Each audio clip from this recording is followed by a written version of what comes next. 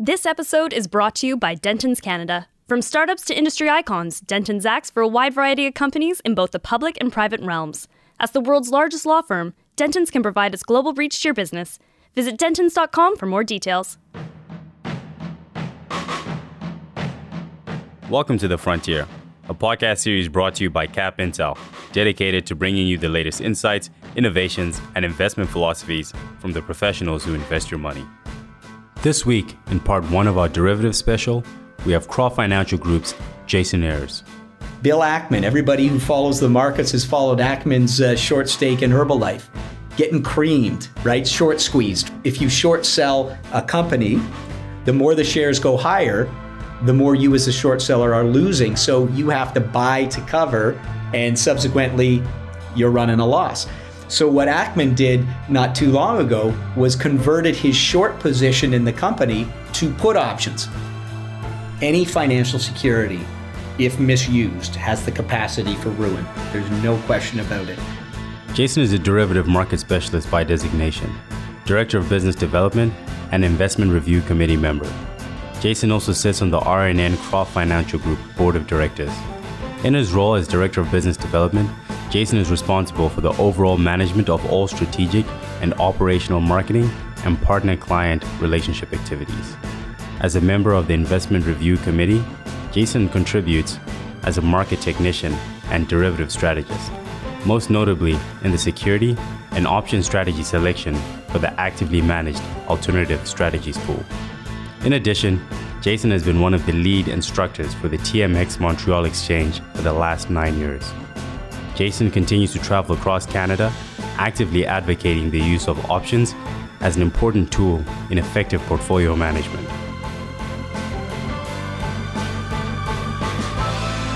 Thanks for coming on the show. Yeah, it's an absolute pleasure to be here. Most people think of derivatives from high school math. What are derivatives in the context of finance? Yeah, so it's interesting you should tie it to high school math, because that's actually one subject that I never ever excelled in. It's true that derivatives are priced based on a relatively complex equation. There's no question about it. But derivatives essentially are contracts, and there are buyers and sellers of these contracts that are, taking action based on their objectives. And those contracts are priced based on what we would call an underlying security. And so as the underlying security fluctuates in value, so too does the derivative of that security. And so you have a number of different types of derivatives. And I think that's important to understand that when people mention the term derivative, it's actually it actually encompasses a wide number of financial products. And so it really is important for the investor to sort of understand what the different types of derivative products are and how they might effectively use them based on what they're trying to accomplish as an investor. Further to that, based on my understanding of derivatives, there are 4 primary types: options, swaps, futures, and forward contracts. Can you walk us through an example of each? Sure. So I'll start with swaps, which tend to be the more complex and more customized type of derivative. Businesses are typically trying to manage risk and sort of isolate expenses for themselves. And so what swaps allow different businesses to do is essentially exchange the variable performance of a certain fixed market. So for example, if my business is very dependent upon interest rates, and we recognize that interest rates can fluctuate, then what I might want to do as that business is I might want to fix my interest rate and then subsequently be able to forecast, debt servicing expenses. If I'm a company that ultimately is sensitive to currency fluctuations, then I might want to do a currency swap with another entity so that I can fix my currency exchange rate. So one company wants to establish a fixed rate. Another company is comfortable with a fluctuating rate, and subsequently they swap the relative performance of their positions. The idea essentially is such that if I'm a Canadian company, for example, and I'm doing business in Europe and maybe I'm borrowing euros, then if I create a swap agreement with a European company, they likely, in being a European company, can probably fix a more favorable rate being a domestic company, right? Whereas my company, being foreign, may not be able to get the same rates. And so this is where the two companies would come together, agree on a swap, and then subsequently they would honor the varying performance on a predetermined time frame. So it might be every 6 months, or every, they do a relative swap of the performance, or every year or what have you. But again, tends to be more customized and much more complex, probably beyond what the average investor would ever sort of need to concern themselves with. Futures and forwards are essentially one and the same. The only difference between futures and forwards are that futures are priced daily. So they're what's referred to as marked to market. So if you bought and sold the future contract, whatever the settlement value of the underlying commodity is, there is an exchange of either, one side gets the profit for the day, the other side takes the loss for the day. Forwards are not priced or not marked to market on a daily basis. At the end of the day, what they're designed to do is essentially allow an entity or a business or even an individual to establish a fixed price on an underlying product. The best example that I can give, because most people understand that, is in the commodities world. So, if I'm a farmer and I'm putting all of these inputs into developing my crop, that costs me money. And at the end of the day, my profitability is dependent upon a lot of variables out of my control, such as weather. So as a farmer, what I want to do is I want to figure out what minimum amount I need to receive to make money on my crop. And then subsequently, I can fix that sale price by using a futures contract. So the way that it would work is, let's say, so I would sell a grain contract. Yeah. So I would sell that grain contract at, for a certain amount. That guarantees me that on that specific date, I will receive X amount per bushel for my grain. Now, if I sell to the market at a higher value because it was a good year, well, what I gain on my crop, I actually lose on my futures contract, but the net result is it evens out. But if I have a poor year and I lose on my crop, then I would subsequently gain on the futures contract and it would balance it out. So I could manage my business more effectively. Another interesting consideration is, let's look at a company like Kellogg's, right? They need to identify their costs because they're running a multi-billion-dollar corporation. They have to buy grain. Grain, again, the price of grain is dependent upon a lot of variables that are out of people's control. So I could go in and I could buy a futures contract as Kellogg, and I could fix the cost of my grain over a certain period of time. Now, what that allows me to do is then establish a fixed cost for my product. So imagine if, as a consumer, every time we went to the grocery store, you went to buy a box of mini wheats, and today it's $5, but because it was a tough year for grain, the next month it's $7. So the utilization of these future contracts allows these businesses to ultimately identify a specific cost and then subsequently manage their business more effectively around that. Now, of course, like any securities market, there's also the speculators, right? So, somebody who doesn't ever want to take possession of grain or so many sides of beef or so many pounds of pork can simply just invest in what their expectations are for those markets. And at the end of the day, instead of settling for the underlying security and having, so many thousands of bushels of grain show up, they're basically settling for the dollar value or the settlement value of the contract, right? So it's a very, very, very important part of the ebb and flow of global economies between domestic businesses and even between foreign businesses with oil and exports and that sort of thing. So the futures really, at the end of the day, are a very, very important part of the economy. Options, which is essentially what I specialize in, what we specialize in, a little different in that while they're still contracts, rather than essentially having a settlement value that is sort of fixed on a certain price, and it's the price only that that influences its value.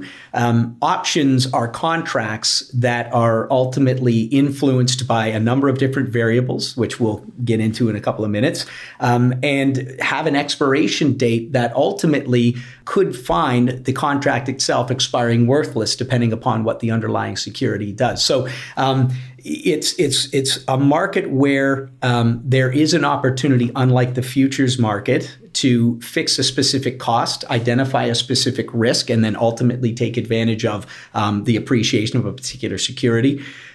Interestingly enough, there are options on futures. There are options on stocks. There are options on exchange traded funds.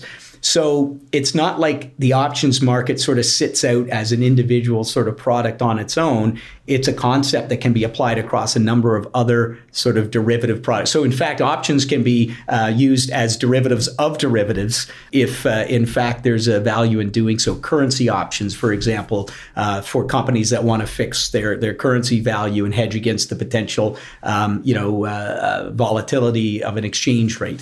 And those markets, the options market tends to be a market which is much more embraced by the retail investors. So there's a lot of retail futures traders. There's a lot of retail, currency traders, that sort of thing. But at the same time, for the average individual, options tend to be the more popular and more utilized of the derivatives market. That's the one you hear the most. You hear the most, and so for an average investor, having an investment account at one of your major banks or brokerages, the major banks or brokerages typically will allow the utilization of futures contracts within your portfolio.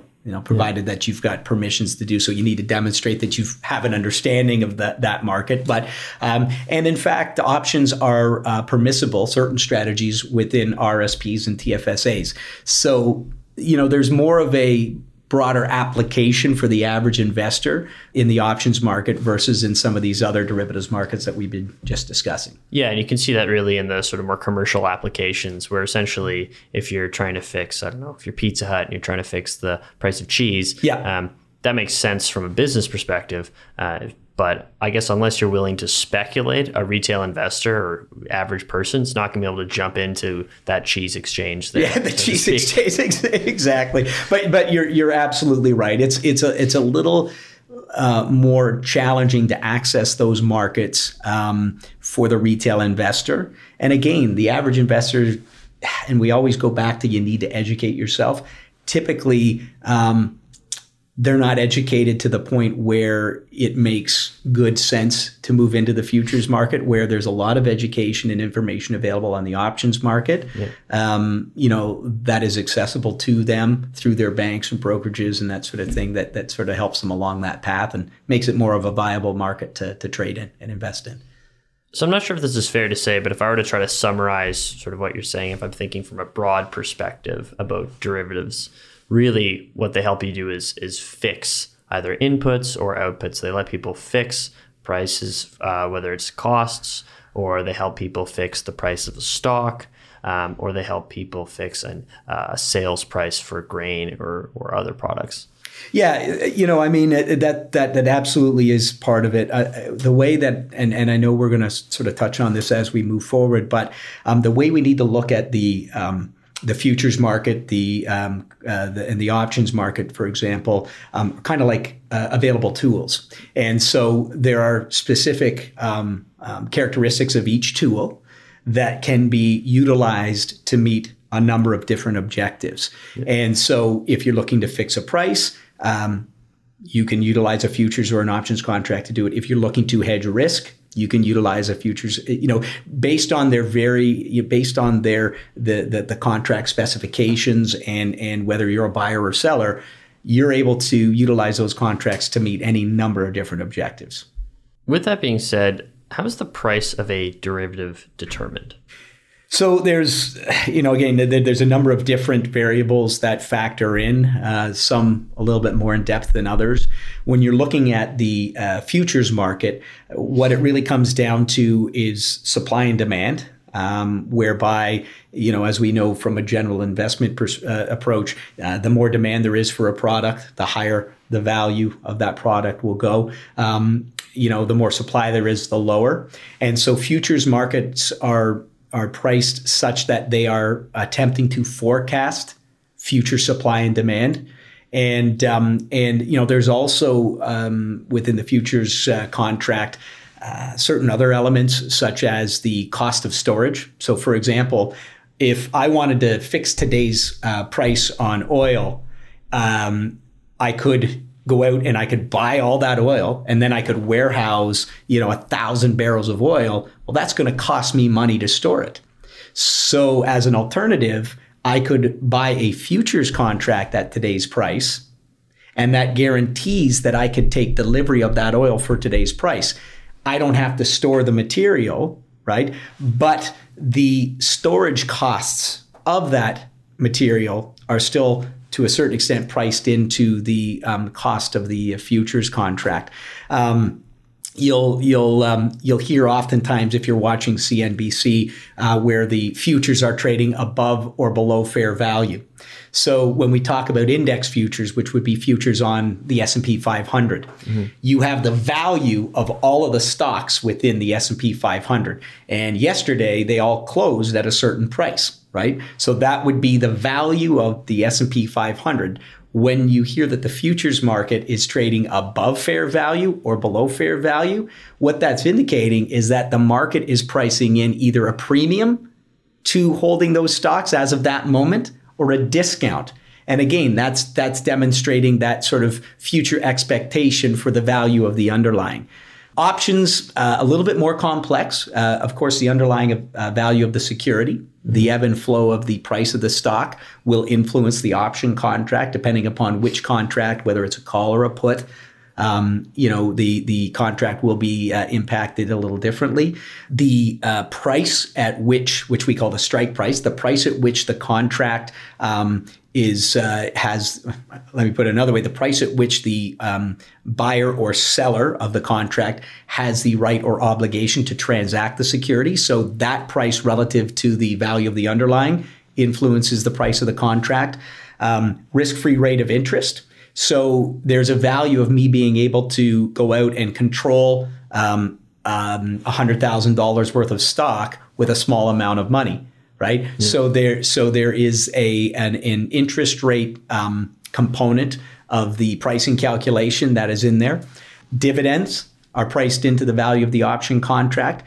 I think the most important variable is market volatility and the future expected value of the stock. So what we try to leverage, and we'll get into shortly here, is the volatility or the expected price movement of the underlying stock as it's priced into the option contract. So if you think about option contracts like insurance policies, the more risk and uncertainty around the stock, the more expensive the option contract becomes. Yeah. Right. And so when you think about it in that context, right, there's all these different variables, time until expiration.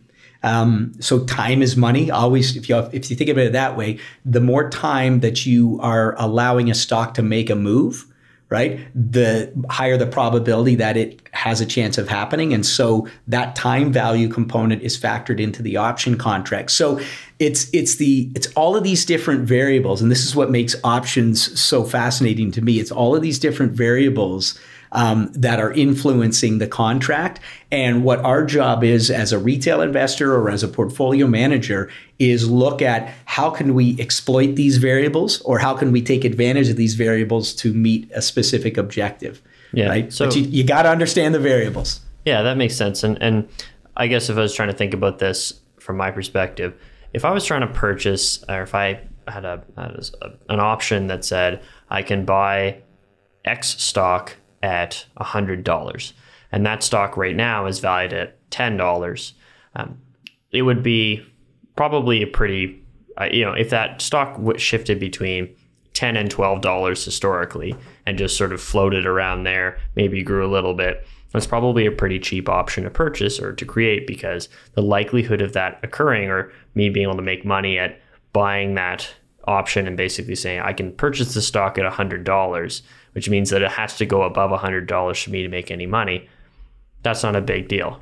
If, on the other hand, that stock fluctuated between $10 and $150 every 2 days, so to speak, with random variables, then it's almost random chance that I'm going to be able to make money if it goes to 150. So it's a much more expensive option because it's a riskier bet for the other person, and they want to be compensated for that. Correct. Yeah. So, I mean, options at the end of the day are priced on probabilities. Yeah. Right. Because there is an expiration date and there is a fixed price point in which the stock has to be either above or below for that option to have value on expiration.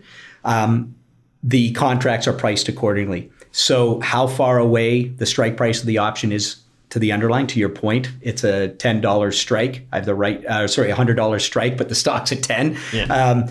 Pretty high probability that option will expire worthless. And so as a result, there'll be a low premium associated with that contract because there's a low probability that the stock's going to be above $100 within that time frame. Now, if the stock was at, to your point, 99 and it was $100, strike price, it would be a different consideration. There would be a reasonably high probability that the stock would be above that contract or above that strike price, and it would be priced accordingly. Yeah. So it is our job to understand those probabilities, and as I mentioned, to put them to work in our favor as effectively as possible. To drive the point home, why do derivatives exist, and why would someone want to create one? Yeah, so, I always kind of go back to why does the insurance industry exist? At the end of the day, individuals or businesses want to be able to control variables within their lives or within their businesses. They want to be able to manage risk effectively. And as a result, a market, whether it's insurance or whether it's derivatives, has evolved in order to accommodate that desire. The futures derivatives, in fact, essentially evolved quite organically. And I mean that, it's a little tongue in cheek, but they date back to ancient Greek times, where it was all about fixing the availability and the cost of accessing an olive press in a time when the farmer knew that it was likely going to be in high demand. So this is sort of the natural evolution of the industry, in that there is an innate drive, as I said, for people to want to be able to manage variables and manage risk in what quite often is a very uncertain market environment. And so they have become very, very important tools for that purpose. So ultimately, like a very sort of normal idea, something that someone can easily encounter as a quote unquote derivative, even if it's not on a market or even dealing with finance, might be at some extremely in-demand restaurants. You need to pay $20 to reserve a seat. That being said, you're fixing the availability of a seat for a price to make sure that you can then sit there. Would that be an extremely rudimentary idea of a derivative? Absolutely. I could take it one step further. People historically have used options in the real estate market. In fact, a friend of mine was building a golf course and essentially entered into an agreement with the farmer based on him paying a premium to secure the price of the property. Now, the farmer says, I don't know in 6 months' time whether somebody's going to be interested in my property, so I will take your premium and I will secure the price while you go out and you establish your financing, right? So the way it ultimately played out for the friend of mine is such that he was able to fix the cost of purchasing that property, put together a financing package or a shareholder package with that variable already factored in, and then subsequently gain the financing. Now, once the financing was in place, back to the farmer, exercises his right to own the property, Farmer keeps the premium associated with securing the value and then subsequently sells the property for that fixed price. Now, if my friend couldn't get financing, right, the farmer has the opportunity to keep the premium. So it's a win-win.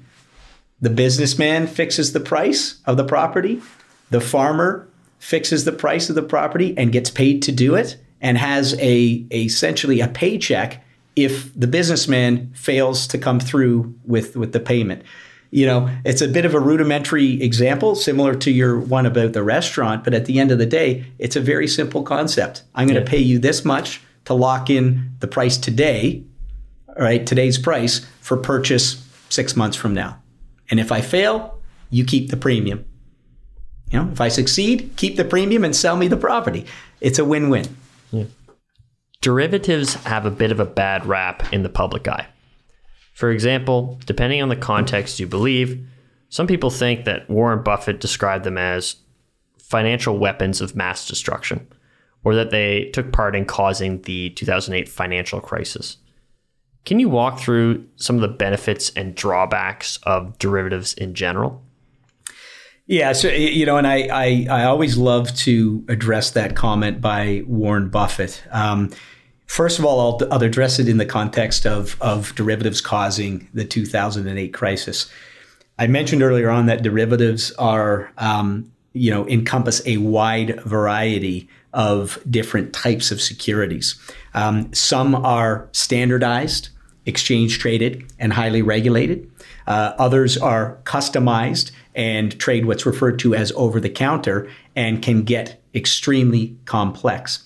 And so the challenge with the 2008 crisis is you had derivatives of derivatives of derivatives of derivatives, et cetera, that ultimately ended up out of control because nobody could understand them. Derivatives is kind of like saying, the stock market is a bad place when at the end of the day, it might be just one investment that you invested in within the stock market that caused the damage. So back to Warren Buffett's comments, when he says that derivatives could be a weapon of mass destruction, what he is not suggesting, and I actually do believe he did follow through with more to that comment, is that they can also be a very powerful tool for managing risk and establishing positions within the marketplace. And, to give you an example, Berkshire Hathaway has probably generated $5 billion plus in derivatives, in profits from their derivative trades over the last 20 years.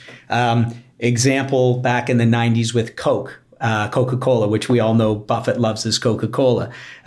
Coke was trading at 39. Berkshire wanted to establish a position at 35.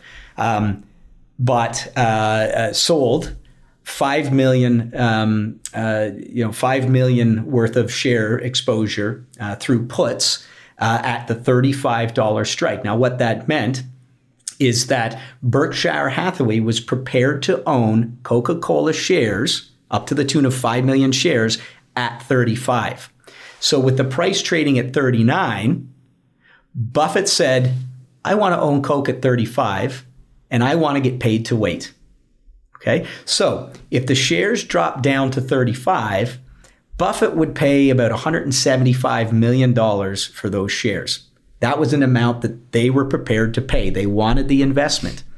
To take on the obligation to buy the shares at 35, they got paid $7.5 million in premium. So the market paid Buffett $7.5 million to take on the obligation to buy Coke at a price he wanted to own it at. Now, what ultimately happened is Coca-Cola never dropped down to 35. Okay, shares continue to go up. The options that Buffett sold expired. They didn't, in that incident, buy the shares, but they kept the $7.5 million, which is about a 4.5% return on the capital that they were prepared to invest. Okay. Just to highlight on the other side of that deal, or the market purchasing those options at 35. So Buffett was essentially putting it out there that I bet that the price of Coke will not drop below 35. And the market was saying, we think it can, so we will pay to say it will, and we'll pay you a premium or that sort of standard pay to play of derivatives. And essentially what Buffett was doing was trying to coax it down, I guess, to 35, where he wanted to purchase it, and then was able to, because he was the issuer of the options, generate that pay to play revenue for himself.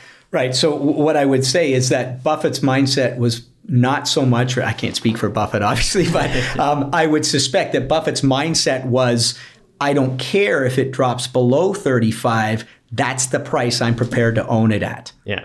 And because I want to own it at this price, fantastic. If it drops to 35, we'll buy the shares and we'll get paid the premium. That premium in itself actually lowers his cost basis because he pays 35 for the shares. He pays out 175 million for the shares, but subsequently collected 7.5 million for taking on the obligation. Now, to your point, there's two sides to the market. Thank goodness people differ in their opinions.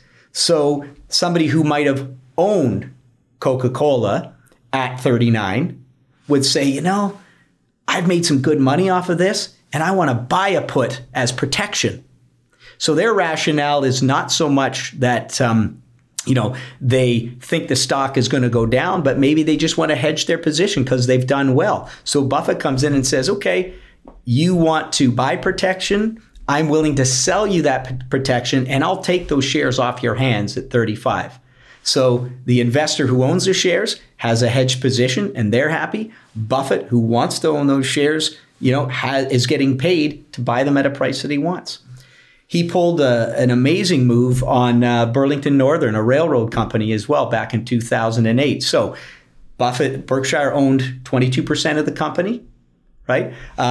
Ultimately wanted to strategically buy up as many shares as they possibly could so that they could assume complete ownership. Well, if you go into the stock market and you actually start buying shares, we know the supply and demand game, right? Yeah. If you knew Buffett wanted to buy up the shares, what are you going to do? You're going to go in and you're going to buy the shares because Buffett wants them. It must be a good investment. So rather than going into the stock market to buy the shares, Buffett went into the options market. The shares were trading around between $70 and $80. He sold put options at a number of different strike prices because he didn't care exactly where he owned the stock. All he wanted to do is fix as best as he could how much is he going to pay for those shares and do it as quietly as possible. Because the derivatives market, most people don't pay attention to. But you can, in fact, go back and there's records of Berkshire Hathaway exercising their rights to own Burlington at the various strike prices and subsequently assuming through derivatives complete ownership of the company. If you want to learn more about Croft Financial Group, please visit croftgroup.com. This episode is brought to you by Capital, a fund analytics company helping investment professionals select the top performing funds for their clients. Industry experts nationwide trust Capital to make better decisions faster. Find out why at capital.ca.